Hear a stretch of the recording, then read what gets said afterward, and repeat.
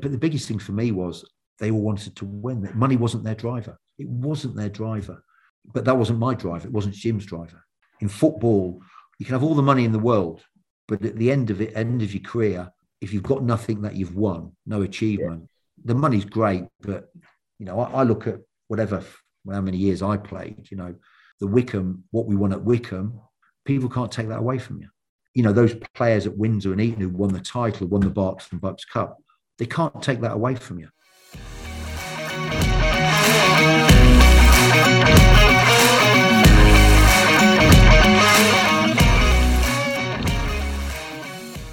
Welcome to the latest episode of Wearing the Red and Green. In this week's podcast, I speak to our former striker and manager, Keith Scott. Christened the Colonel by supporters, Keith guided the club to its last ever Berks and Bucks Senior Cup and league title winning season. We discuss his professional career, including that goal at Anfield, his time at Stag Meadow, where we reminisce on those successes, but also discuss the off-field challenges he had to incur, and we lay to rest some of the unsubstantiated myths that have wrongly been thrown in his direction over the years. I also give Keith his right of reply on the pinstripe suit debate and, of course, drainpipe gate in Truro. I hope you enjoy the episode.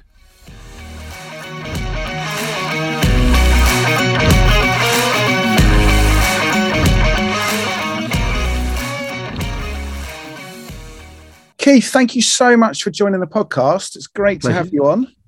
Pleasure. Thank you. Thanks for having me. How are things? It's been a long time. But yeah, it has been a long time. A lot of water under the bridge. But listen, things are good. Busy with work and what have you. So my two boys are getting older, which is, I think that's a sign of you getting old when your two boys are getting older. Instead of being boys, they're sort of men now. So yeah, but no, listen, mate, everything's fine. Thank you very much. Great. Well, listen, got a lot to cover. I want us to get rid of some myths. Okay. I want to give you the right of reply about your pinstripe suit. Oh, yeah. And for anyone who's in the dark about the pinstripe suit, just listen back to the podcast with Andrew Fagan and Jake Parsons. Yeah. And I also want to get your take on drainpipe gate away at Truro. Okay. But we'll get into all of that. But I want to start by looking back at some of your career highlights pre-Windsor. You obviously had a long professional career, and two spells I want to touch on is your time at Wycombe Wanderers and also Swindon Town. So starting at Wycombe, talk us through that period. What was it like playing under Martin O'Neill? And what did you learn from playing under Martin that you took into your management career? Okay, well, look, it was a highly successful time for the club. I was, to be honest with you, I obviously started at Lincoln City and in the old 4th Division. And Colin Murphy signed me, and he disappeared. And Alan Clark came in, the great Alan Clark. He didn't really. He was an idol of mine because I'm a Leeds fan, and he never really. Sometimes it's strange that you should. They say sometimes you should never meet your idols, should you? Because yeah. And as a manager, it was disappointing from a point of view. Never really. I was expecting him to take the strikers and do X, Y, and Z. He never did. He then left, and a guy called Steve Thompson took over. He then signed Jason Lee and sold me to Wycombe. But so I went to Wycombe, and look, Martin, all he said to me was, "Look, I think we can win the FA Trophy this year." That was in 1990-91. But ultimately, the club. It's gone to a new ground. They've got aspirations of getting into the Football League. He said, "I want you to be part of that." But what was interesting, he said, "Come on loan first. Let's see if you enjoy it. Let's see if you get on with the players, and then we'll go from there." And then that's what I did. And obviously, I think I only had probably a month down there, and he agreed a deal with Lincoln for 30,000, and I went there, and obviously the rest is history. But what did I learn from him?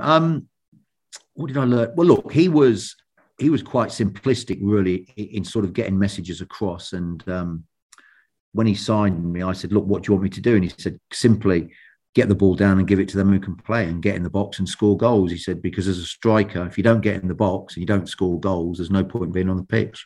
So he was very much like that. Wasn't a coach, wasn't a one-to-one coach, but very much would look at your game and maybe talk to you on a one-to-one about how he thinks you could do X, Y, and Z better. So he sort of gave me a different insight into how the game should be played, but not necessarily from a coaching perspective. Looking at things, analysing individuals, analysing how teams play, and that's how he was. Now, on the last podcast, I spoke to Dennis Green. Yes. And I asked him who was the best striker that he played alongside in his career. Mm-hmm. And he said yourself during that period at Wycombe. Yeah. When he signed, I think it was from Dagenham. Yes. What did you enjoy playing alongside Dennis? Look, Greeny. Look, everybody knows Greeny. Greeny's a great lad. But he wanted to live life in the fast lane. But listen, he was a great goal scorer. He was a tremendous finisher. And I remember we played Altrincham away and we beat them 4-0. He got them all. Look, he was good for me because from my point of view, obviously I was the big target man, so I would fight everybody, so to speak. That's what I was thinking. Like, you two would have been, for me, the perfect combination. Yeah, we were, because sort of, when I went there, it was me and Mark West, and partnerships you can't make. They either happen or they don't. And with Westy, he just had a knack of knowing where the ball would land. Yeah. And Greeny had that same knack. So we actually complemented each other very well. And look, I don't know whether Greeny would have admitted it in his podcast, but I think if he would have lived his life a little bit better off the field, he would have probably had a better career and a longer career at Wycombe. But, as much as he was a great lad and he was a great laugh, Martin O'Neill recognised very quickly that he wasn't going to be able to take the club where he wanted it to go, which was a shame, really, because he was a fantastic goal scorer. He knew where the net was. But unfortunately, he just wanted to live, I suppose, the George Best lifestyle, I think.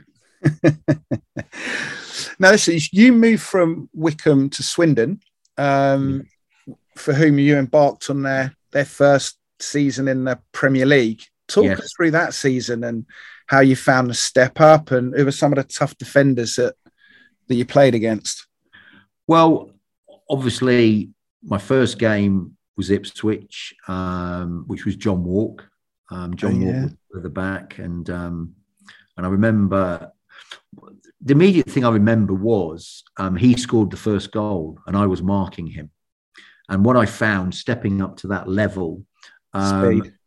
Yeah, speed, and it's actually more often, with some like John Walk. To be fair, he was probably, I would think, 37, 38. It was in in his mind, speed of thought in his mind. Yeah. And he lost me at a corner and he scored. So I found that in the Premier League was something that you had to tune in for 90 minutes. You couldn't switch off. The fitness levels were higher because the game was quicker. Players moved the ball a lot quicker. They played 2 and 3 touch.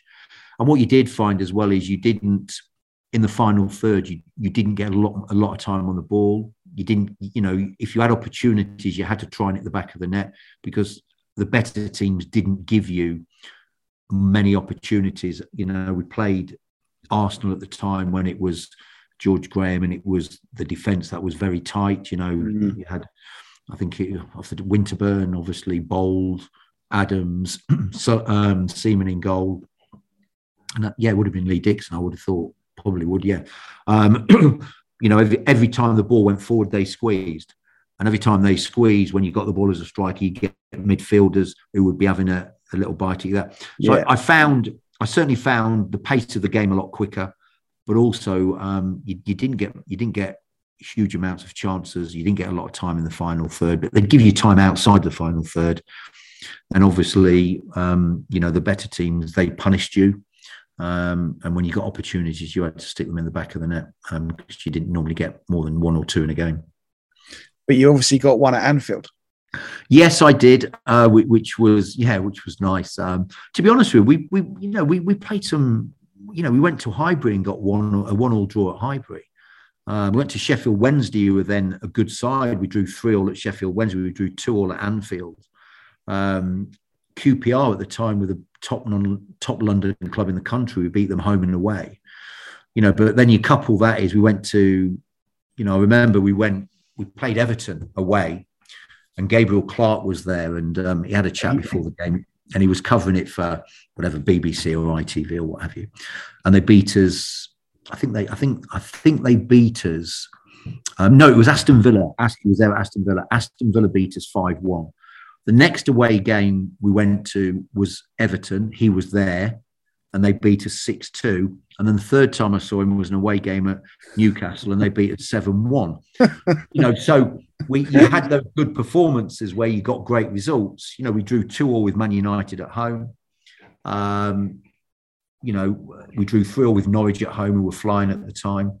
But then you couple that with the results against, your Evertons and your Villas and your Newcastles. And at the time, obviously, Everton, Cotty was there. You had Daly and Atkinson, God bless him. And you had Andy Cole. So, and then you go to Blackburn, you get beat 3-1. You've got Alan Shearer and what have you. Norwich, Chris Sutton. And what you found with the better teams, although we got some great results, if you don't play well, the better teams, they punish you. And we played great football. We always got applauded off the pitch, but we just, more often than not, we just conceded too many goals, basically. What period to play though? Like the names you rattled off there, right? When you can look back in your career and just be able to get a season, to be able to go through a season like that must be something else. Yeah, it was good, and it's one of those though. You sort of look back in it, and I suppose you take it for granted. We never swapped shirts. And if you think about it, Matt Letizia was playing. You had John Barnes. Yeah. Tony Adams-Bold. You had, if you look at Man U, you had Cantona. Hughes, McClare. So you had some, Alan Shearer, obviously. Big players. You had some big players, yeah. So it was one of those where you think it would have been great to have got their shirts. But I suppose when you're in that environment, to a certain extent, you take it for granted, and not in a bad way. You just don't, you think, oh well, it's Alan Shearer, it's Matt Letizia. Yeah. But then before you know it, it's all over, and you're back in the Championship, and reality hits.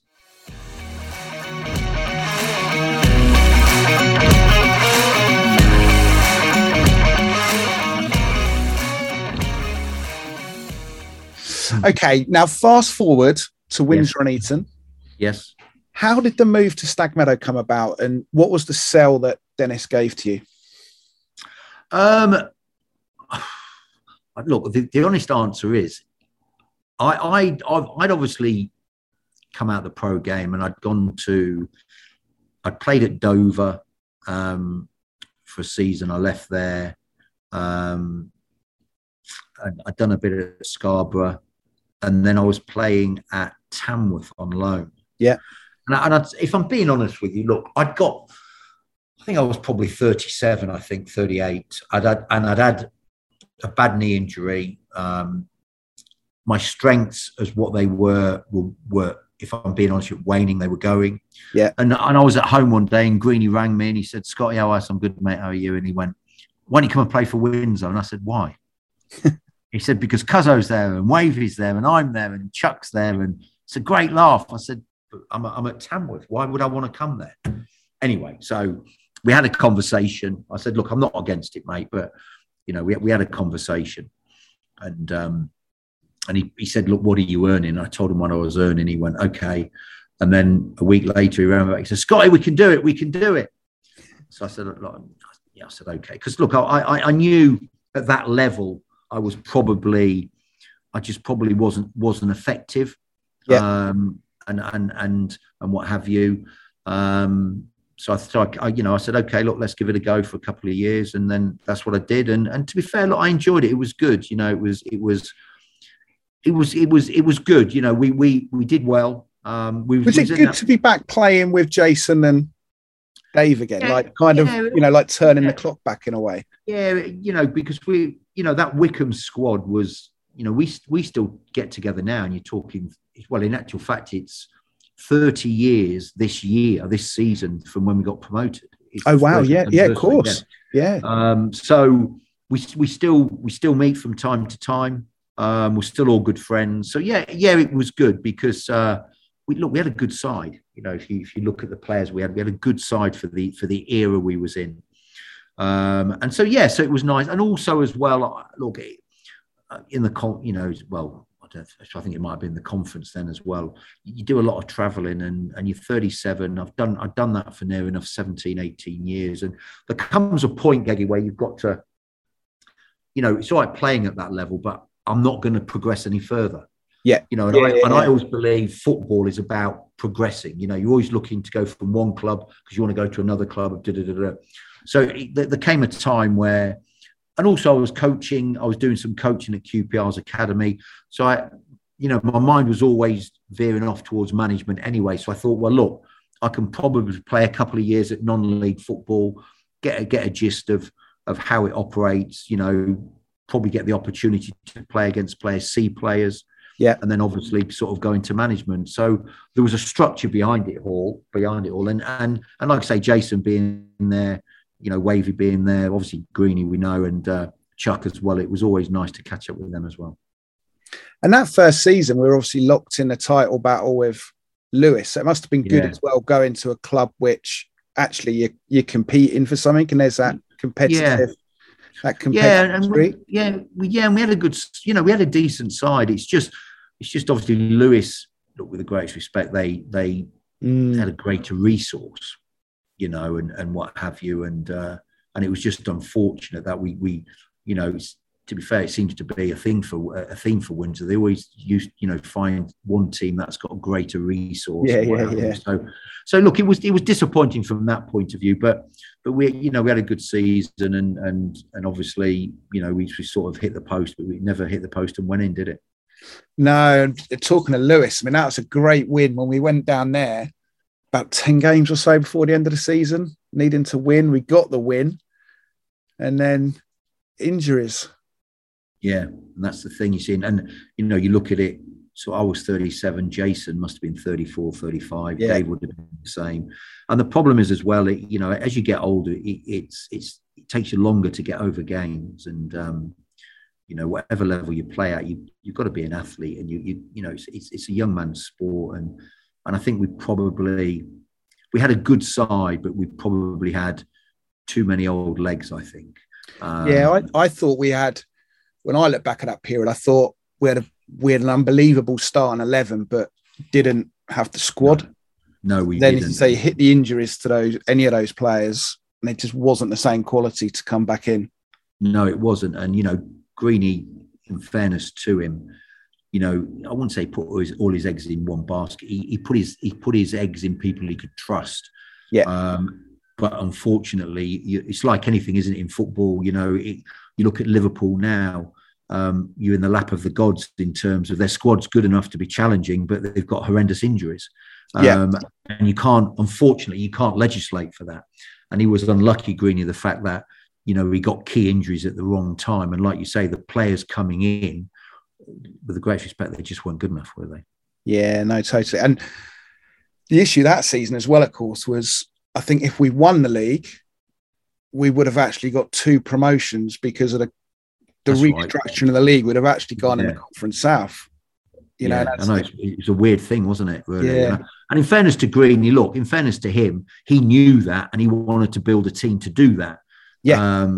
And we were just unfortunate that we just got injuries at the wrong time, and and there were key injuries, and it killed us really. Now, one of the games that season that I think endeared you to the Windsor fans was your Boxing Day goal against Slough Town at Windsor. Yeah, well, the weird thing is, if it goes back to the conference days when, in fact, the year we won the league, they were. It's amazing. Did you see me do that? I was like brushing all my hair out of my eyes. It was the year. Obviously, we was vying for them for the championship, weren't we? And we beat them at home 1-0, which I scored, and then we drew away 1-1, which is really weird because we had a game called off at Boxing Day against them. We played them twice in about 3 or 4 weeks, and we beat them at home, drew away, and that effectively killed their chances of winning the league, and we obviously went on and won it. So from then on, sort of anything related to Slough, any Wycombe players, they do get a tough time. And I do remember, because it was a big crowd as well, and the Slough fans were all down one end, the stand, opposite the dugouts. And every time I got the ball, it was grief and grief and grief. Listen, I don't mind, but sometimes you've got to choose your moments. And fortunately enough, I could score. I scored, and I think I actually just ran the whole length of that. You did, yeah, I did, yeah, with my ear like that, sort of, which was quite pleasing. But look, it was always nice to. I think in any sport, if you're playing against your local rivals. And obviously Windsor and Slough was local rivals, but if you take the Wickham boys, there was that there as well. Yeah. It's always nice to score against them, and obviously we won the game as well. I think was it 2 or 3-1? I think 3-1. Yeah, so it was good. It was nice. It's always nice to score, but it's always nice to score against teams like that as well.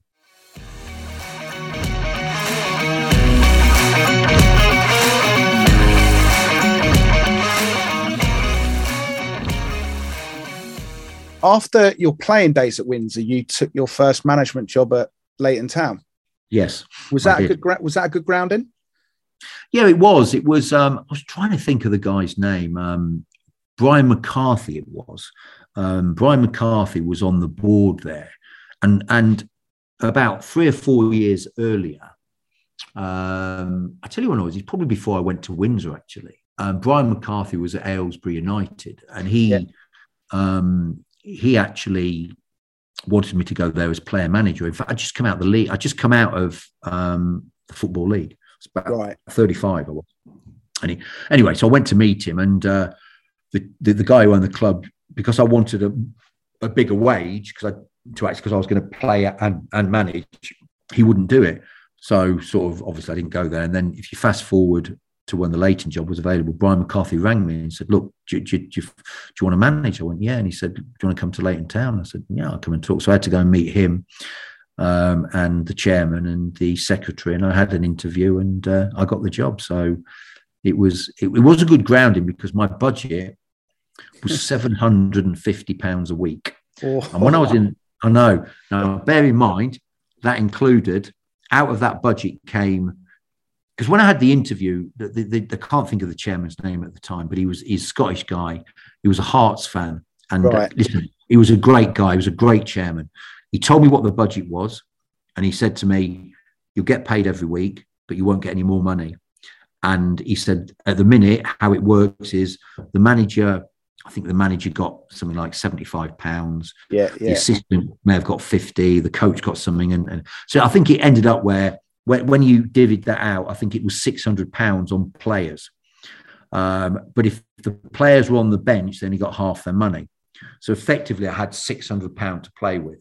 And I took the job on that basis, which I didn't mind, because I wanted to manage. And it was an opportunity for me to get on the ladder, and which I did. And it was a good time. He was a good chairman, ran a tight ship, but he was never late with money, and he never deducted the money. Yeah. But equally, he never increased it. And it's black and white, though, right? It's black and white, and honourable. Yeah, it was. So it was good. So I took them over. They were bottom of the league, 11 points from safety, but they had a good team. It was really weird, because my philosophy on management is, if you take a job, unless you're very lucky to take a top job, more often than not, you're taking a job of a club that's in trouble, one way or the other. Yeah. And it's very easy as a manager to go in and think, well, the players are not good enough. But my belief is, they might not be good enough. They could have had bad coaching, they could have had bad direction, or it could be a combination of the all three. So when I got the job, my first game, they played Dunstable, but I was watching it. I was in the crowd watching it. They got beat 1-0, but they were actually a good side. They had some good players. Scotty Thomas was there, young lad at 17. Obviously, Andrew Bacon, Bruce was there. So they had some decent players, and a mixture of old heads. They had a lad up front, I can't even know, he just scored goals for fun. Lazy as they come, but scored goals for fun. So for me, I sort of remember going on the pitch at the end of the game, and I said, listen, guys, I said, look, from what I've seen, I cannot believe you're bottom of the league. So we will stay up, because you are good players, and we'll see how it goes. And that was it. And to be fair, we survived, and I think we won it wasn't the Beds Senior Cup, it might have been the Beds Charity Cup or something like that. And we stayed up, and obviously the following season we got to the fourth qualifying round of the FA Cup, got beat by Havant and Waterlooville, who then went on to play Liverpool. And, it was then really after that about, you're talking about if you go on to me getting the Windsor job, it was Michael Chennels I wanted to bring back to Leighton. I was going to ask you that, because Chen's told me you tried to tempt him over. Yeah, I did. Well, what it was, like I say, we got to the fourth qualifying round of the FA Cup. We was about fifth or sixth in the league, still on £750 a week. But the club had earned, I think, through getting that far, if you just prize money alone, about 16,000. Yeah. So in my head, I'd worked out Michael Chennels might cost me £2,000 because he's on a contract. I might have to give him £100 a week. That's another maybe £2,500 for the rest of the season. But he'll win me the league. So I went to the chairman with that, and I told him, and he went, "Can't do it." And I said, "Why not?" He said, "Because that money's earmarked for somewhere else." And I sort of said, "Where?" He said, "Things to do around the ground." And obviously I wasn't happy about it. And I tried to argue my case, but he wouldn't have it. He stuck to his guns. And it's from that point on, I realised that I couldn't take the club any further because, and nothing against the chairman, he was looking after the club, which I fully understand. But from my point of view, I saw an opportunity that the missing link was somebody like Michael Chennels who could score the goals. And whose hometown was Leighton? Whose hometown was Leighton. He knew Bruce, he knew Scotty, he knew Fags, he knew a lot of the other lads as well. So if I'm being honest with you, if the chairman would have pressed the green light and said, "Go ahead and get him," I think he might have wanted to come, but I'm not sure Kevin would have let him go. So it was that point on when I couldn't get the Michael Chennels that I suddenly realised that, there was no future for me at that football club. And it was just a question of doing the best I can. And if anything better came up, providing I thought it was a better opportunity, then obviously you got to go. So talk about the Windsor move. How did that come about to come back as manager? Well, weirdly enough, I watched a game. I went to watch a game. I went to watch Michael Chennels because obviously going back a little bit, people had told me, the local boys had told me what he was like. Yeah. My number 2 knew him as well, and he said what he was like. So I thought, well, look, I'll go and see what the hype's all about, as they say. So I went to watch him, and they were playing Brookhouse. Was it Brookhouse down in? That's right. I remember it. I remember it. I turned up, and just out of the blue, Jim Melvin was there as well, and he was at Marlow at the time.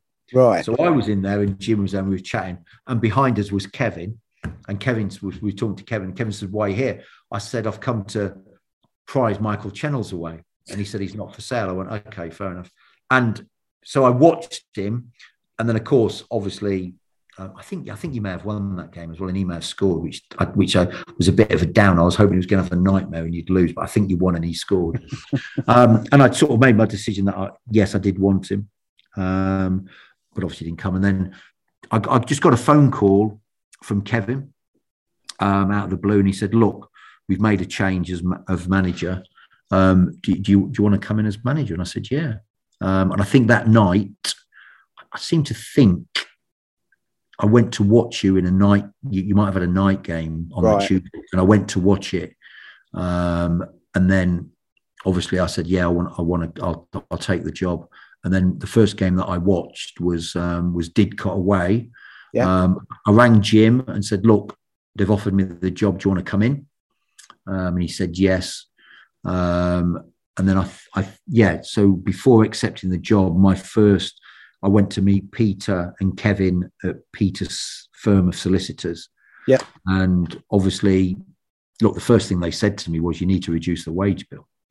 I said, "Okay, but I need to look at the structure of the wage bill first." I said, "Because you can't just reduce it. You can't just say to players, right, you're not getting X, Y, and Z. You've got to try and do it, I suppose, organically if you can." Yeah. So that was the first conversation we had, and then they said, "Do you want to take the job?" I said, "Yes, I do." And they said, "Have you got anything to add?" I said, "No." I said, "Look, I'll take it on the basis you've given me. I've got no problems with that." I said, "But just make me one promise." And they said, "What's that?" I said, "Don't cut the wage bill. For the rest of the season, I'll try and save you money, and then at the end of the season, we can discuss a new wage bill." I said, "And make sure you pay the wages on time." I said, "Because I'm telling you now, I'm coming in to drive these players to the limit. I'll either make them or break them. But if I can't do that if you don't pay the wages on time." Yeah. Because I'll just use it as an excuse. And they said, "No, not a problem." And then my first game was Didcot. I went to watch Didcot away. Jim couldn't do it because he had to obviously tell Marlow he was joining me, and he did the game. And I think you got beat 5-1 and Joe Chandran got injured. And that was it. And that was my first game that I saw. Now, Simon had built up it was a good squad that you'd inherited, but for some reason it just didn't click. What did you and Jim kind of introduce at the start to try and bring that consistency? Well, the first thing we did, when you go in as manager, and obviously I include Jim in this conversation as well, although he's not here, is you've got to. In my head, when I took over at Windsor, I always believed they had the resource and the ability to get to Conference South. And then once you get there, you've got to sort of stabilise and reevaluate, etc. So when I went into the squad and I watched them against Didcot, I looked at the team, I looked at the squad and thought, right, the nucleus of a good squad is there, but there are players there that I didn't believe could take the club to the next level. So it's a matter now, whether it's a fitness issue, a commitment issue, whether I just didn't think they were my type of player, how I wanted them to play. So then it's a matter of trying to not get them out, but try and move them on. But you can't move them on until you get somebody better, and they've always got to be better. So that was the first, and then. It's interesting listening to some of the podcasts that the ex-players are saying, and they're saying that I was a disciplinarian. But I suppose it's how you were. Okay. I believe players should turn up on time. I believe they should train. Yeah. I believe they should conduct themselves in a professional manner on and off the pitch. Yeah. So look. If that's discipline, it's discipline. But to me, I'd come from a professional environment, so that's what you did. Yeah. It wasn't even questionable. That's what you did. Yeah. And, with the greatest respect, when I took that squad over, there were certain players who didn't do that. Now, that's not a bad thing, but that's not what I wanted.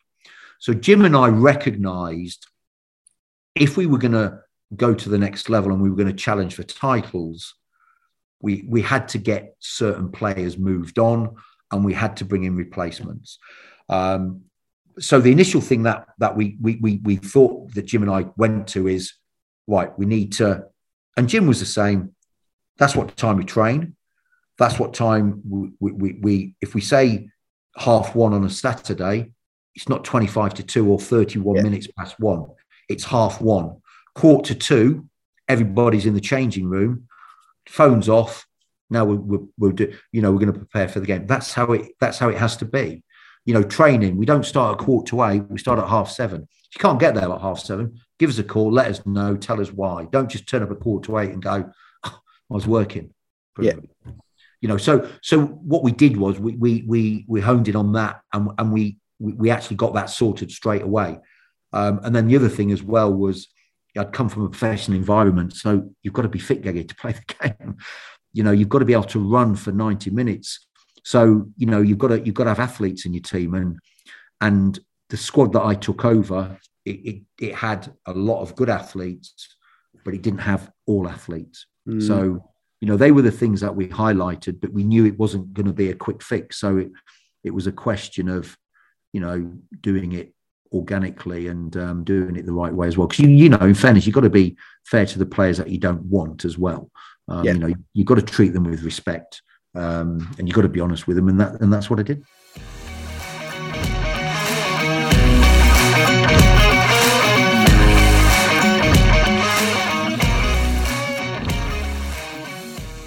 you mentioned earlier one of your challenges that was set to you by Peter and Kevin was you had to reduce the budget. Yes.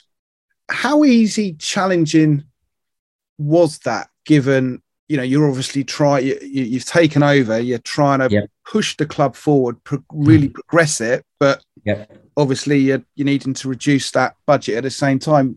But what's the key to achieving that? Is it trying to get the squad to build into your vision? Well, am I allowed to? Do you want me to name? Do you want me to give you figures of what it was? Would it matter? Does it matter? No, up to you. Okay. Up to you. Right. Okay. When I took over, the wage bill was £3,500 a week. They wanted to reduce it to £2,500. Yeah. So I said, look, show me the spreadsheet. So in fairness to Kevin, he sent me the spreadsheet of what Simon had done, and the actual wages wasn't a problem because, if you've got wages, for 40 weeks of the year, that's what you're going to pay out. Yeah. What the problem was, you had players on appearance money, win bonus, goal bonus, clean sheet bonus. Well, you can't factor in. If you're going to factor it in, you've got to factor in the worst case scenario that everybody gets the fullest amount on every single game. Yeah. That just sends your budget through the roof. So that was the problem. And also it wasn't weighted correctly. So as an example, Michael Chennels, I remember my first month there, Michael Chennels played every game. I had one player on the bench. And if you take into his appearance money, his bonuses and all that, he earned more than Michael Chennels. So, which is lunacy. So what I had to do is I had to look at it and go, right, I'm not going to take their wage off of them because you can't do that.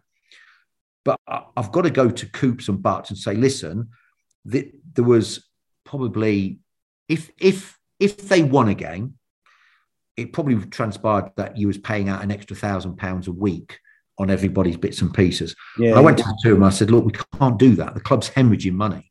We're going to have to reduce that by half. And I'd put together, so I'd looked at every player, what they were earning, and I'd split it in. I said, right, 50%, 50%. And I said, look, and they said, well, look, I don't know if the players will accept it. I said, well, look, if they don't accept it, that's their prerogative, but the club's hemorrhaging money. So, it's probably beneficial that they do. And in fairness to the two of them, they were very good. They went to the players and they accepted it. So that shaved off £500 straight away. And I went to Kevin and Peter. I said, look, we've got £500. Can't do any more. You're going to have to accept this till the end of the season. And then at the end of the season, we'll get rid of all of that and we'll just have a wage bill. Yeah. And if you want to put a bonus structure in place, that's your prerogative. But let me decide how that's done. Because you can, because to me, if you look at it, when I took over, Windsor were probably halfway. Yeah. And you've got players earning bonuses for being halfway. You should be getting bonuses for being top 5. For winning the league. Absolutely. Either top and the next 4, because that's your opportunity to get, so that was what I did initially. I those extras, as I call them, that got shaved by 50%. Their wages were fine. They protected their wages. I wouldn't touch that. And then, of course, at the end of the season, the budget was £2,500 a week. But then what they said they would do, they said, look, we'll do a bonus structure. I said, well, if you're going to do it, because we played 42 games, I think it was. I said, what we'll do is pay X for the first 6 games. And then depending on where we are, we've got to be in the top 5. If we're in the top 5, you continue to pay it. If we drop out, you stop until we get back in again. Yeah. And then that's how I sold it to the players. And to be fair, they bought into that because ultimately, if they want to earn the money, they've got to be in the top 5. Well, if you're in the top 5, as any football club, that's where you want to be. Your season's live, isn't it? Yeah, of course it does. Absolutely. And I said to the players, if you drop if you're 6th and you win that game and it takes you back into 5th, you don't get the bonus for that game. But when you're 5th and you stay there, for every game you stay there, you can accrue bonus. And that's how we did it. So it was 2,500, then they put in a bonus structure. And for the first season, that worked very well. It's interesting, right? Because this is stuff as supporters, you don't know this stuff, right? No. You don't. The ups, the trials and tribulations of management. Well, yeah, it is. And look, look, I'm always a manager. I'm not a manager who, I had a £2,500 a week budget. I'm not going to spend it. I'm not that. It's very easy to spend other people's money. Very easy. And I used to look after the money as if it was my money. And I wouldn't. Look, I had players who I wanted to sign, and they knew. Look, it was well known that Windsor had a good budget for that level of football, and it was a budget. And I talked to players, and I had this thing in my head, and Jim was the same. If I'm talking to you as a player, if the first thing you say to me is, "What are you going to offer me?" You're not coming. Red flag. Yeah, absolutely. I want to hear, well, what's your plans for the club? What do you want to achieve? I want to get promotion. I want to do this. I want to do that. I want to do the other.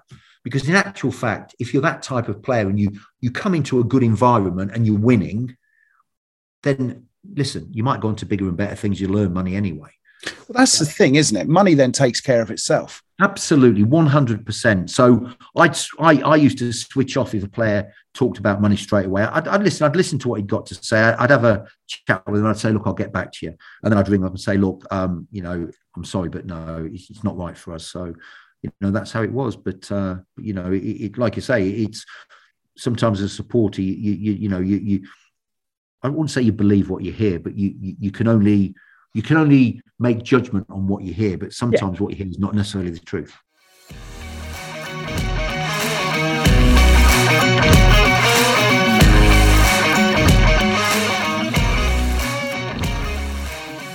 Now, listen, your first full season, we challenged Truro for the title.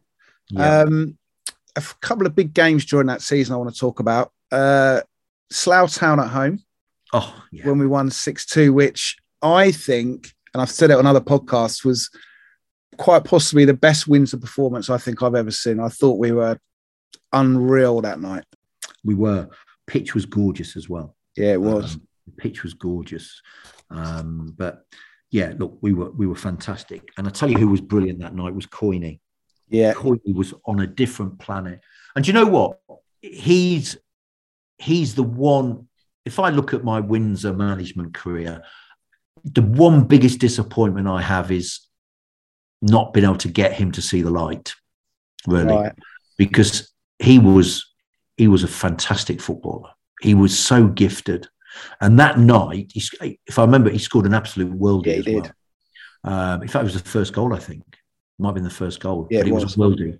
And he was unplayable.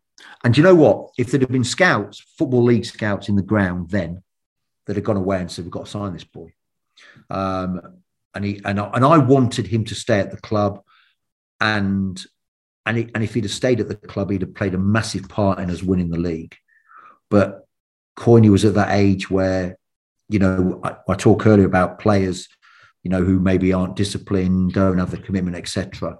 He had all the ability in the world, but he just didn't have what I wanted him to have for us to win the league. And it disappointed me because the boy had incredible ability. Yeah, he does. But that night, we were fantastic that night. We were unbelievable. Unplayable. We were absolutely unplayable. Yeah, and and the two Slough goals, I mean, that flattered the scoreline, didn't they? They were like last 10 minutes or something. But yeah, they were. Yeah. It was I think that was a good night if you was a Windsor fan, wasn't it? Very much so. Very much. Yeah, it was. Now listen, Truro away. Yeah. Truro away. And when I say Truro away, I'm talking the first game. Yes. Which should never have been called off, but obviously it's called off. And it's interesting, actually, is a lot of players have said that was arguably, from a team bonding perspective, they all look back at that game with such fond memories. Yeah, look, it was good, wasn't it? Because we were flying at the time as well, and they'd beaten us 4-0 at home early on in the season. And to be fair, they'd done a job on us big time. They did. And I just felt going down there for that game, we was as a football team, we was in the right place. Yeah. And look, I think it was a local referee who called the game off, wasn't it? Which to me is a bit dodgy anyway. But we had a good time. We travelled on a Friday. Jim and I kept it as professional as we could. We said, look, we want to leave at this sort of time. And to be fair to the players, they got off. They got obviously they got off work. We said, no drinking. Listen, listen. The thing about it, Jim and I, we're not stupid. Listen, we've been there. We're not stupid. But as a manager, you've got to do that. No drinking. We had a good journey down. We had an evening meal. And then it's the old classic. Yeah, we're going to our room now, Gaffer. Yeah, okay, fair enough. That old chestnut. And then obviously on the way back, the game was called off, and they had a few beers on the way back. And I just said to them, "Don't be drinking and driving." But it was a good time. And to be fair, there are moments when you look back and say, actually, that was a positive out of a negative, because it brought everybody together. We was together for 24, 48 hours. And you learn a little bit more about each other, and they bond as a group, they bond as individuals, as twos and threes. So it was a good trip, and it was just disappointing that the game was called off. And how long did you stay up in reception for? Oh, listen, 2:00, but look, 2, 2:30, whatever. Look, do you know what? Look, it's like, do you know what's really funny? I've got a boy at 22. 23 actually now. My youngest is 23. And that's crazy. That's crazy as well. I remember him being a bit of a nipper. I know. 23 and 28. I've got him anyway. But the one at 23, sometimes he tells me things, and I just sit there thinking, I've been there. Seriously, don't tell me. Don't try and spin me on. And of course, we had the meal and the players. I didn't mind them having if they wanted to have a beer, I didn't mind. I had no issues with that. When I was at Wickham, Martin O'Neill, if the players wanted a beer, he let them have on a Friday night on away games. So I wasn't going to say you couldn't drink and what have you, but it was like one of those, we're going to bed now. Go, okay, good night. But listen, they were not going to give up the opportunity of being away on a Friday night, some of them away from wives, girlfriends, what have you. You're in Truro, probably a nice boozer about, 200-300 yards down the road. When you get into the boozer, they probably said, where's the nearest nightclub? Oh, it's probably another 500 yards. Listen, they're not going to give that opportunity up. But they would have known that I would have been sat in reception, so they obviously couldn't come back through reception. You had to find other alternative arrangements to try and get back in the hotel. Which is where drain pipes come in handy. Absolutely, yeah. And the thing is as well, Geg, look, bear in mind, like I say, Jim and I have been there. We're not stupid. But it's when you see him the next morning, you're looking at him and you're thinking, you've been out on the piss. I know you have. Morning. And it's like, morning. And they want to stay a bit away from you on the breath. But look,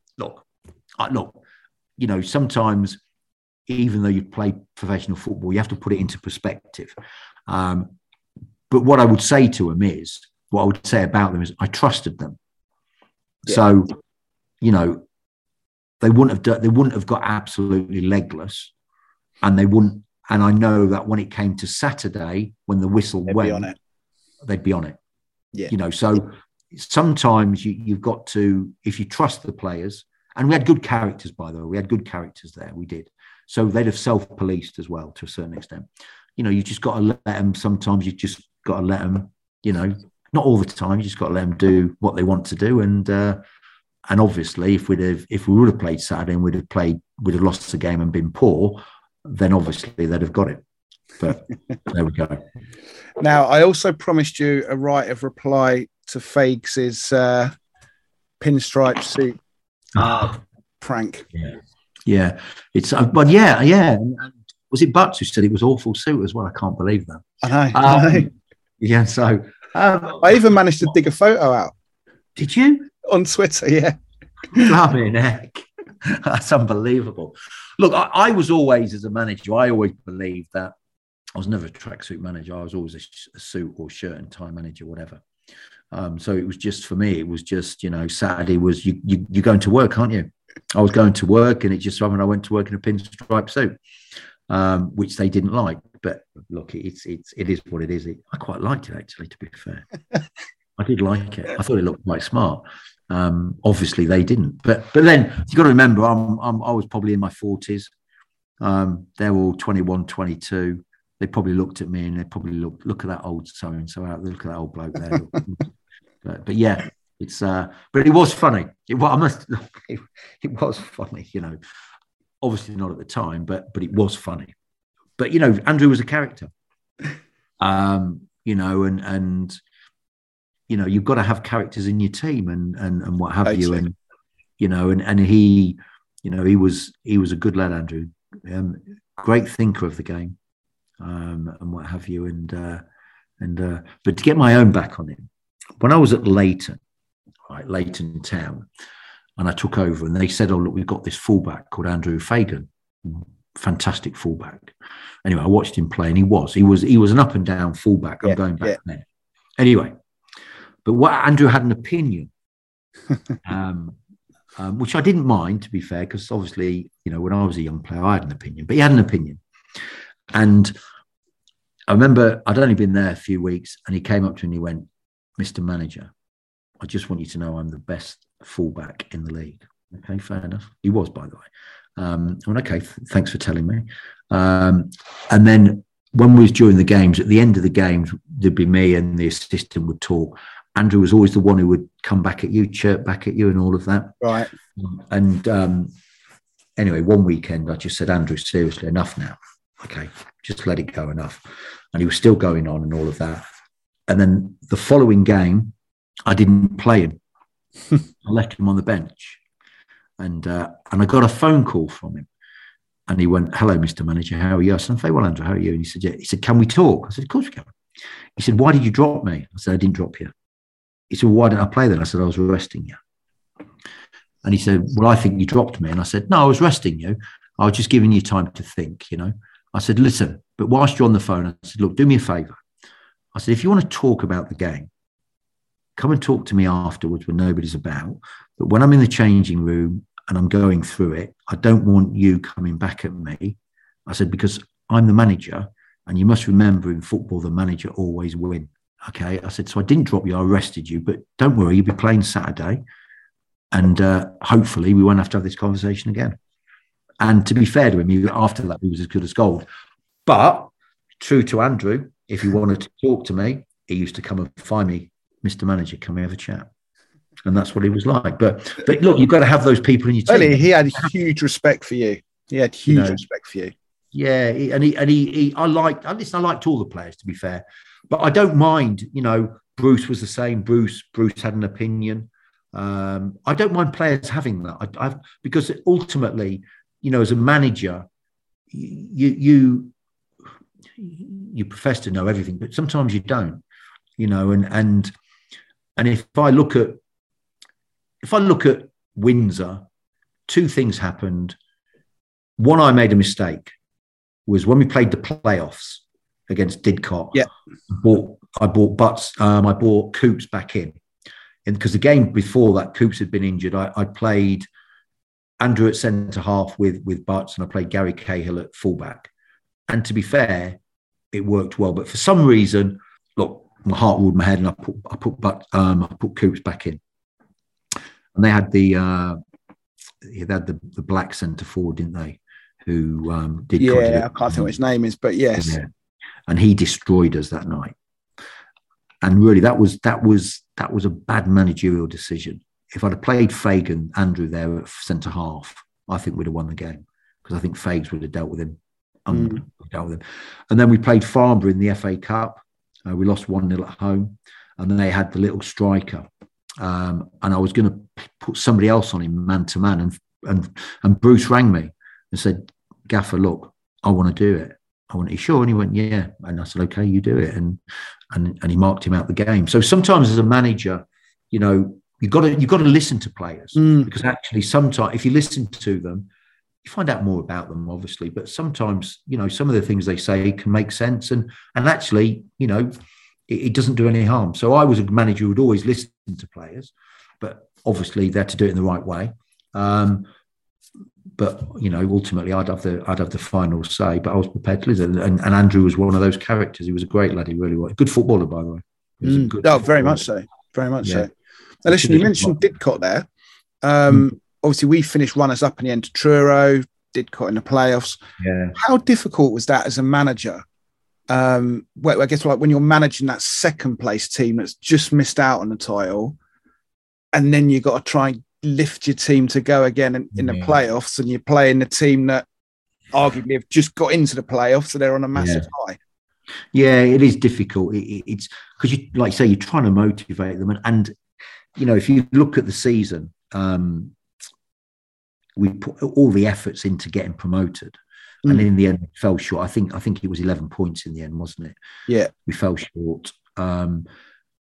So I think the players, if I'm being honest with you, I think the players had run out of gas. I don't mean that derogatory to them. I just think they put everything into winning the league. Yeah. And it's all of a sudden you lose, you don't win it, and it's, but then you've got to pick yourself up and go again. And it's very difficult to do that. And then then you've got a team, like you say, who have snuck into the playoffs. And to them, you know, they're the ones who are on the upward curve. So it was difficult. It was difficult to motivate them. It was difficult to get motivated yourself, if I'm being honest. And then on that, that's interesting. That's interesting you say that, actually, because you always think about the players in that situation, but actually, from you and Jim from a management team, you motivate yourselves. Yeah, because look, the manager's job is to motivate the players, but who motivates the manager? You know, exactly. And it was difficult because you put all your efforts into it, you know, and you fall short, and then you got to go again. Really, when if I'm being honest, you don't want to. You know, you ask a lot of teams in the playoffs who finish, you know, maybe third. You know, it's another opportunity. Don't get me wrong, you get another bite of the cherry, but you'd rather finish second or with a team that have finished fifth and just snuck in. You know, if you go, and we'd gone toe to toe as well with Truro, probably up until about 5-6 games to the end of the season. And I think we'd gone to Abingdon, hadn't we, midweek, and lost 2-0, and that effectively killed us, and what have you. So it was hard, and like I say, a combination of that, and I made it the wrong choice in terms of personnel that night, and they came, and like I said, the striker killed us, and they beat us 2-0, and ironically went on and won it, didn't they? They got promoted.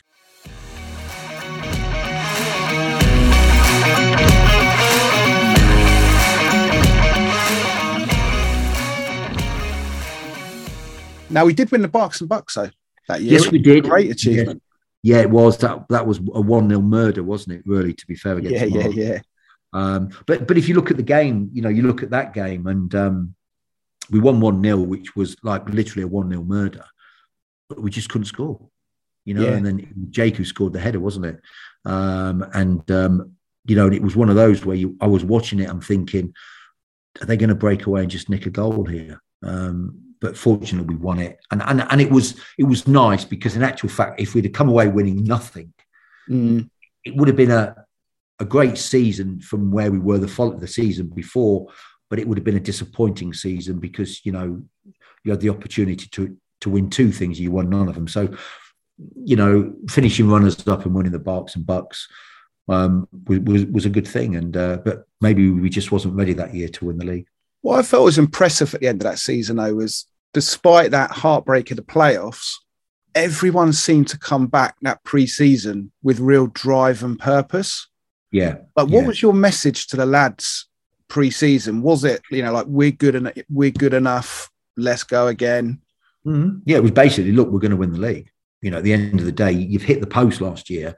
You felt the pain of runners up. It's not great. You don't want to get in the playoff scenario. You want to avoid that like the plague.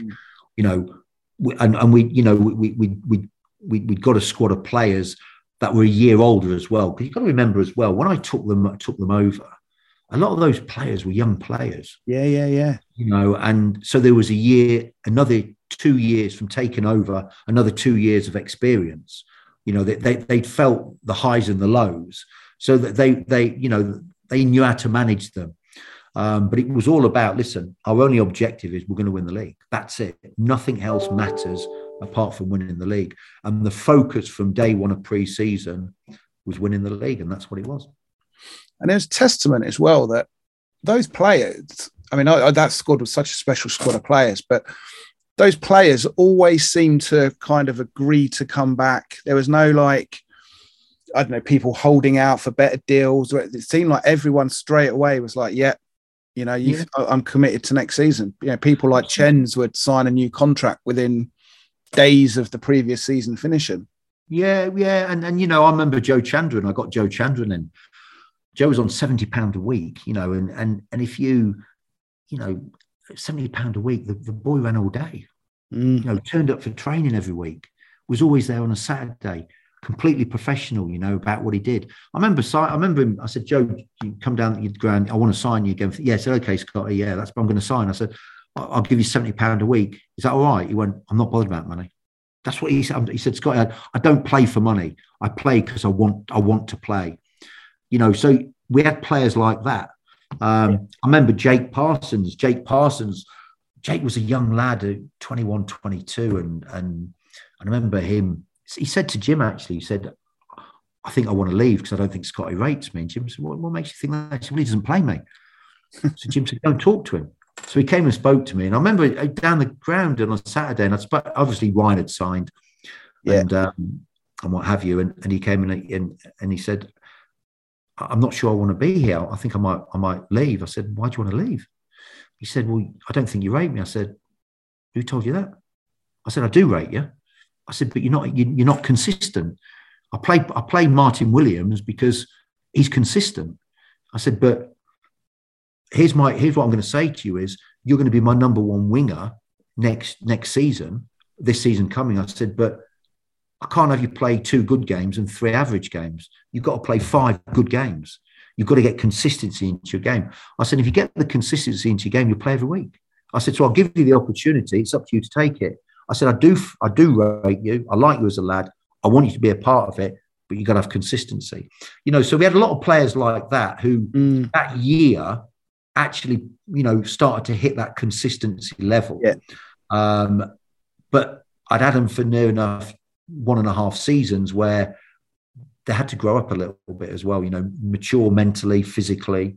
So the disappointment for me when it all went wrong was those players, when we got promoted to the Southern Premier League, that would have probably been, those 2 or 3 years after that would have probably been, they'd have been at their peaks of their powers. And I think we'd have kicked on again. I really do. I'll come on to that bit in a sec. Now, in that promotion winning season, we didn't lose till March. Did you think we could actually go unbeaten? I did. 32 games we went, didn't we, unbeaten, and then we went to Bridgewater and got beat 2-1. Yeah. And then obviously we lost 1-0 to Cirencester, I think. But Bully got injured, didn't he? Yeah. And what have you. But no, I truly believe we could go unbeaten all season. I really did, because I thought we were good enough to do it. It's just, look at the Bridgewater game. We lost 2-1. They got 2 quick goals, and I think after that we battered them. Absolutely bad. But it was one of those things. Sometimes with situations like that, you got to have a bit of luck, and we didn't. I remember because we lost 3 games that year. We lost to Cirencester, we lost to Bridgewater, and then we lost to, I don't know, was it another team beginning with B? I think we lost 2-0 or 2-1 away, and again we just couldn't score. And so, but yeah, I truly believe we could have gone up the whole season, but it wasn't to be. But that wasn't the primary goal. The primary goal was to win the league, and obviously we did, which was the most important thing. Now, during that season was when some of the financial challenges started to bite, and I remember, I don't know, some of the players had to go through periods where they weren't getting paid, etc., etc. Now, as a manager, and you're in a title race, I remember it was us and Tottenham. There was literally neck and neck. How hard was that when you obviously, it's hard enough trying to keep, maintain that fight when you're up against another opposition, but when you've also got those kind of financial pressures starting to hit at the same time? Well, look, it's difficult, obviously. And it was, the season finished in April, didn't it? Sort of towards the end of April, I think it was. So come, I think it would have been December time, the chairman basically said to me, look, I wouldn't say he told me he was having money trouble. He just said, look, from a wages perspective, there was challenges. Okay. Yeah. So Jim and I was on contracts. So Jim and I both said, I'll tell you what to do then, don't pay us and pay us at the end of the season. So from December till the end of the season, we didn't get paid. That was Jim and I. Yeah. We forfeited that because at the end of the day, we were both in it to be successful. The money was totally nice, but it wasn't, listen, the money didn't change my life. Yeah. So that's what we said. And in fairness, Angie did the same as well. Angie, the physio, she did the same. Okay. So the three of us never got paid. And then what he said to me was, there was 2 months where he said, I can do half wages and then I'll be all right for the rest of the season. And then what I'll do is I'll make up, I think it might have been Friday, say January, February, half wages. Yeah. And then he'll make it up. So I went to the players, told them the situation. They knew Jim and I weren't getting paid. We told them the truth. Angie the same. They said, okay, look, we'll go for that. So I think it was January, February, they got half their wages. When it came to March, he was supposed to have paid everything, but he didn't. The club didn't square up with all the players. So then, now bear in mind, you've got Butts. Bear in mind, Coops runs his own business, so he's not a fool. Butts ain't a fool. We had players there who weren't stupid, and it culminated on a Saturday. We got all the players down. We all got in a room, and we had a chat about it. And the players said to me, Scotty, do you think he will pay? The club will pay. I said, the honest answer is, I do not know. That's the truth. Yeah. I said, I don't even know if Jim and I will get paid at the end of the season or Ange. I don't know. I said, so here's the thing. I said, you lot make the decision. I said, because you're the players. I said, but whatever you choose, I'll back you 100%. I said, so your choices are this. You either carry on playing or you decide you cut and run and you go and play somewhere else. I said, and you'll get clubs, blah, blah, blah. I said, Jim and I will go out, have a chat and come back and tell us what you want to do. So Jim and I went out the room. 20 minutes later, we went back in and they said, right, we're going to carry on. We're going to play. We want to win the league. And that's what the players said. We want to win the league. I said, right. I said, okay, that's fine. That's not a problem. We don't talk about money ever again. We don't talk about it. If it happens, it happens. If it doesn't, it doesn't. We get on with it. We go and play football. We win the league. That's the end of it. And to be fair to them, to their credit, they never mentioned it ever again. And that was it. And of course, we went on and won the league. And then obviously at the end of the season, I get the sack and, the players that don't get their money.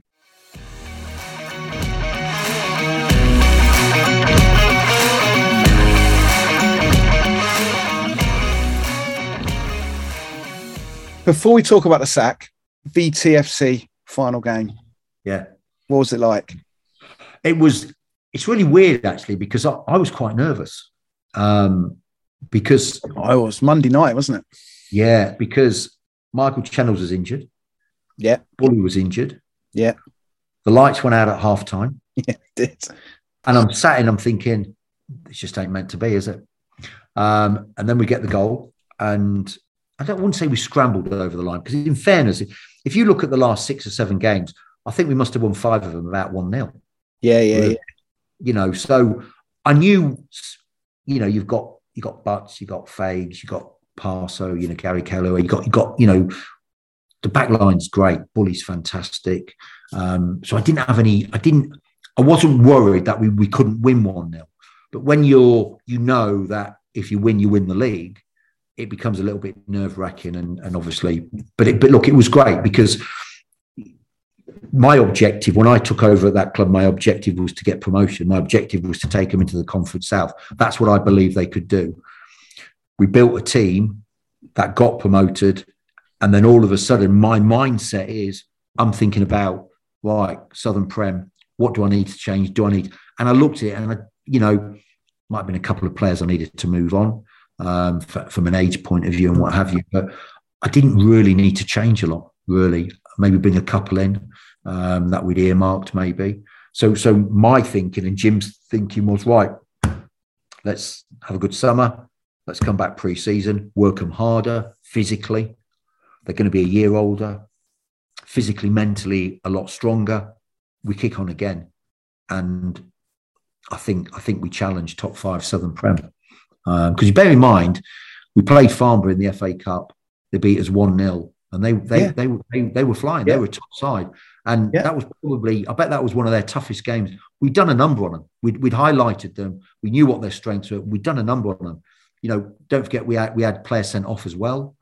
You know, so for me, you measure yourself against the top teams in that league. And I looked at Farm and said, right, if that's the top team, don't get me wrong, it's going to be difficult. We've got to be fitter, stronger, but I believe we could do it. So it was a great night, but my immediate thought turned to the following season as well, the next season.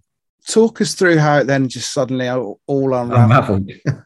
How did it? I was at home. I got a letter through the post. I opened the letter and it was basically my obviously I'd been sacked, terminated, my contract, whatever, which was irony because I hadn't been paid. So I rang Jim up. I said, have you received a letter? He went, yeah. I went, it's unbelievable. So I basically rang Peter. We arranged to meet him down the ground, Jim and I. And he just said, look, I want to move in a different direction. I can't afford, the club can't afford, to pay that wage bill. I said, so what do you want to pay then? He went, 1,500 quid. I said, it's not a problem. The players will all sign for that. It won't be an issue. I think that's the thing that, I know we've spoken to a lot of people doing the book. And, this is stuff obviously supporters don't hear. But as you say, you put a proposal together for a budget of 1,500 quid. Yeah, because I knew that I didn't know the letter was coming, but I knew I wasn't going to be there that season. I knew that. And how I knew was when we had the players' end of season due. Yeah. I know John Dreyer very well. I was at Stoke with John Dreyer. He was Maidenhead manager, wasn't he? Was he Maidenhead manager? Well, he was there. I think he was on the coaching team. Yeah. But anyway, he rang me that night and he said, "How are you?" So I'm fine. How are you? He said, "Are you still at Windsor?" I went, "Yeah." I said, "Why?" And he said, "Well, I've heard you're getting replaced." And then he then transpired to go and tell me how he knew who was coming in. So I knew anyway. I told Jim, and what have you, and basically when the chairman, when we got the letters from the club and what have you, we went to meet him. We'd already done our homework and we'd already knew, we'd spoke to some of the players and we'd already put we knew the proposal was there and the players would have signed. Because money wasn't their driver.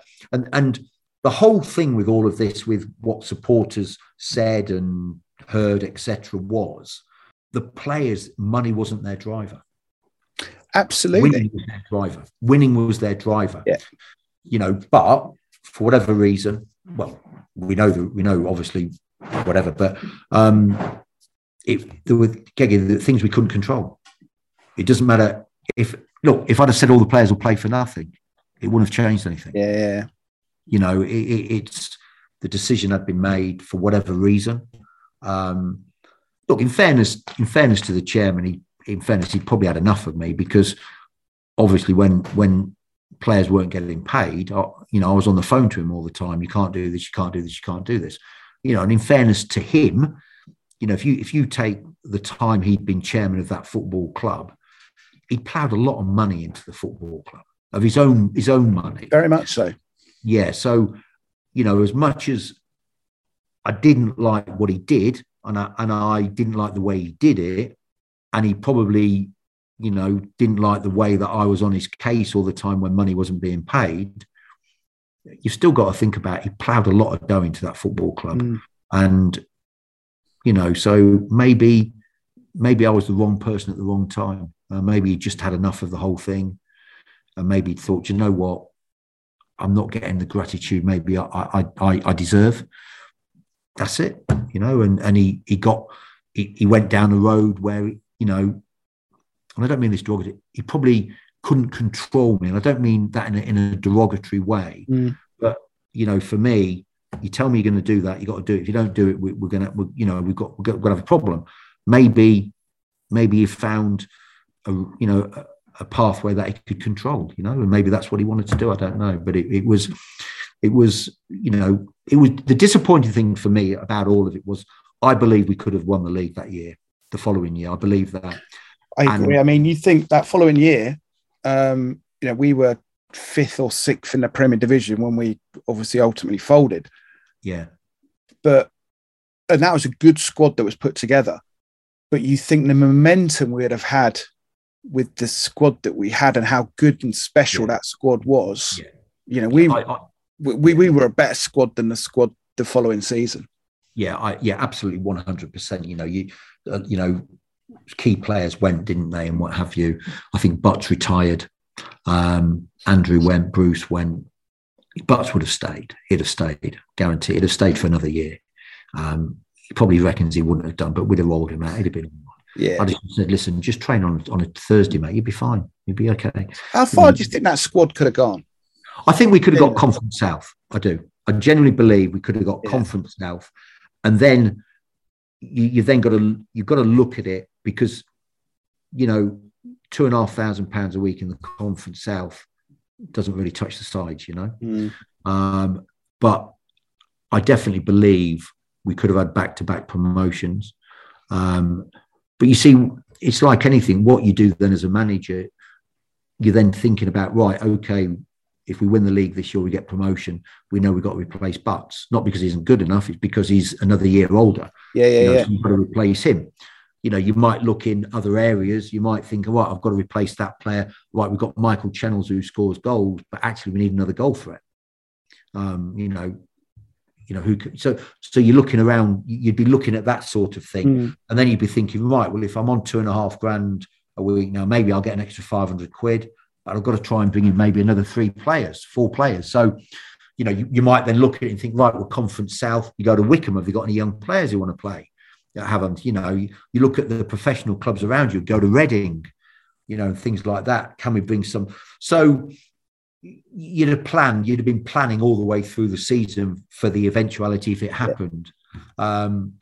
So you wouldn't have needed, you wouldn't have been needing a lot of money, but what you'd have done is you'd have wanted a bit more. But you'd have looked at, Wickham, Reading, you'd have looked at those clubs and said, right, look at their youth systems. If they've got young players that need game time. Coming into an environment where it's playing football, the pitch is amazing.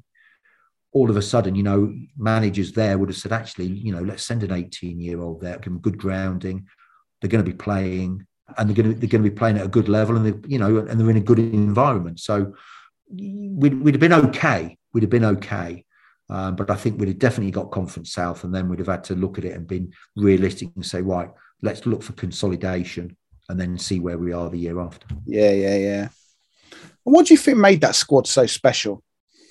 I just think that the players really, the squad I took over had a nucleus of good players, good athletes, young players, and in fairness to Simon Lane as well. Look, he built a good squad. It's interesting that people say he was a good coach, and I'm not disputing that at all. But maybe, I don't know, maybe he just couldn't get that message across to get the best out of them, But the biggest thing for me was they all wanted to win. Money wasn't their driver. It wasn't their driver, but that wasn't my driver. It wasn't Jim's driver.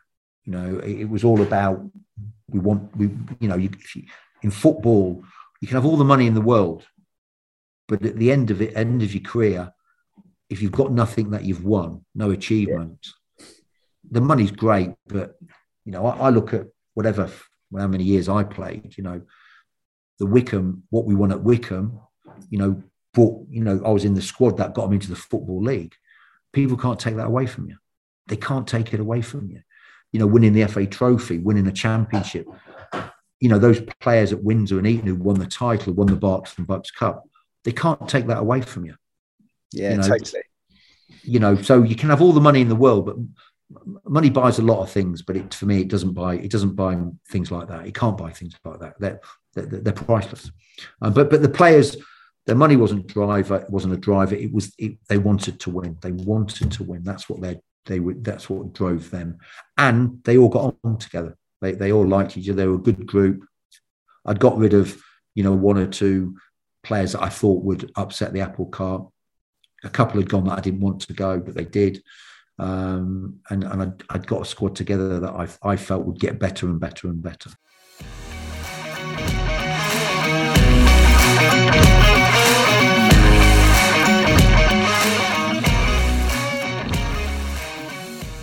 Right. I'm now going to ask you some quick fire questions, which they're quick fire. And as I say to everyone, doesn't necessarily mean they're going to be easy. Okay. So, best player that you played with when you were at Windsor? Wow. As a player, I would have said probably Dave Carroll, Jason Cousins, or Halsey. Yeah. Okay. That's what I would say, yeah. Best player you played with in your career? Johnny Moncur. Oh, Swindon, good player. Yeah, because from a striker's point of view, is when you get the ball as a striker, you want options. He was a player, always gave you an option. So from a striking perspective, as a midfielder, him. As a partner, as a striking partner, Jan Fjortov. Yeah, of course, good player. He was different class, that boy. 6'4", built like a, barn door, couldn't play the target man role for love and the money. But honestly, he couldn't. It wasn't his game, really. But he knew where the ball was going to drop. He had unbelievable technical ability, which I didn't have. Yeah, he had that. He knew where the ball was going to, and we gelled. We gelled on the pitch, And what he was look. People talk about strikers being selfish, and he was selfish, and I don't mean that in a derogatory term, sorry. But if he was in a better position than him, he'd pass. Yeah. So he had great awareness as well. But yeah, as a striker, he was fantastic. Best goal you scored in your career? 2. Wickham. We played, I think it was Bath City at home. The year we finished runners-up, actually, in the conference to Colchester. We couldn't score, and I was getting really frustrated. And then, unusual for me, I was on the edge of the box. The ball came out, and from about 20 yards, I volleyed it in the top corner. We won 1-0. So that one. And then I was at Reading, and we played Bradford City, who were then in the Premier League. We played in the second leg of the League Cup. And the ball came to me on the halfway line, and I dummied it, obviously sprinted on. Defender came across, barged him out the way. I was on the corner of the edge of the 18-yard box. Another one came in, dropped his shoulder, went one way and bent it in the bottom corner. So they were the 2. Love it. Toughest defender you played against? Jerry Taggart, Ken Moncal. Strong as oxes. Ken Moncal, you couldn't move. My game was all about, Was he at Southampton then, or Chelsea? Yes. No, Southampton. Yeah. I always used to, as a striker, I always used to try and use elbows, strength. So I try and push the centre half back, and if I could do that, that's what I do all game. You couldn't move him. You couldn't move Jerry Taggart. Once they planted themselves, that was it. They weren't moving. So them two, from a point of view that they were the strongest centre halves and probably the toughest 2 I've played against. Okay. Final question: was there ever a team you faced who, at the start of the season, you'd look at the fixture list and you'd be like, I love playing them. I know I'm going to score. They're like the lucky team. And then on the flip side, was there a side that no matter how well you might be playing, there'd be one team you'd go against and you just always had a stinker? You hated playing them. I would probably say Slough, because I always scored against Slough, even in for Wickham, always scored against Slough. So I enjoyed that. I didn't like playing at Millwall. I didn't like playing at Gillingham. I just thought Millwall, the new den, was a horrible place to go. Supporters were horrible, horrible. And I apologise for the Millwall fans now, but bear in mind I'm going back 25 years. And Gillingham, I just thought it was a horrible place, wasn't it, Gillingham? Not even a nice place. And I used to hate going there. So they were the two. Love it. Keith, listen, thank you so much. Pleasure. Really appreciate the honesty, the openness. And for me, it's important that the great work that you and Jim did at Windsor shouldn't be forgotten. So thank you.